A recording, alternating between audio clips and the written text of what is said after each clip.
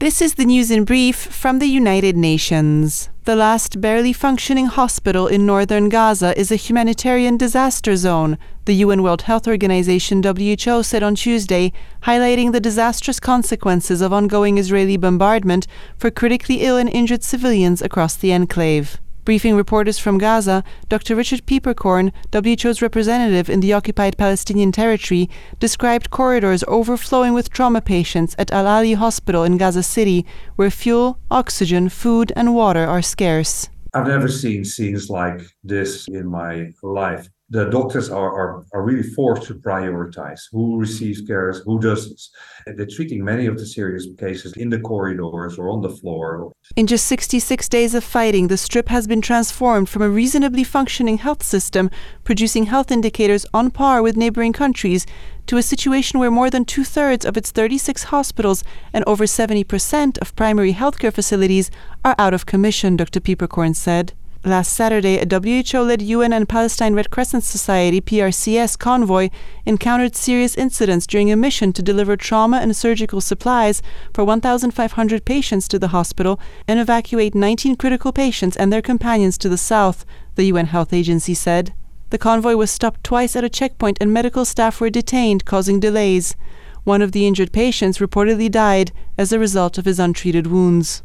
Staying with health, half of the world's population is not fully covered by essential health services, and 2 billion people are impoverished because they must cover medical bills out of pocket. WHO warned on Universal Health Coverage Day, observed on Tuesday, that without urgent action these gaps will only widen. Health Agency Chief Tedros Ghebreyesus stressed that investing in resilient health systems based on strong primary health care is the most inclusive, equitable and cost-effective path towards universal health coverage, defined as a situation where all people can access the health services they need without financial hardship.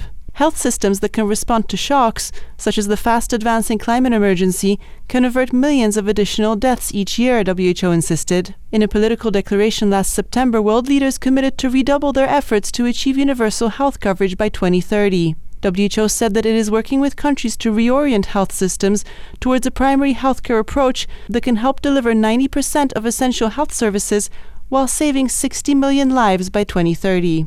Food insecurity has continued to worsen in West and Central Africa, with the number of hungry people set to reach a staggering 49.5 million by the middle of next year, UN Humanitarians said on Tuesday. Acute hunger remains at record levels in the region, yet funding needed to respond is not keeping a pace, UN World Food Programme WFP Regional Director Margot van der Velden said, stressing that for lack of funds, WFP has been forced to scale back life-saving assistance for those in need. Acute hunger in West and Central Africa is mainly driven by conflict, which has driven millions out of their homes and farms, along with the climate crisis and high food and fuel prices.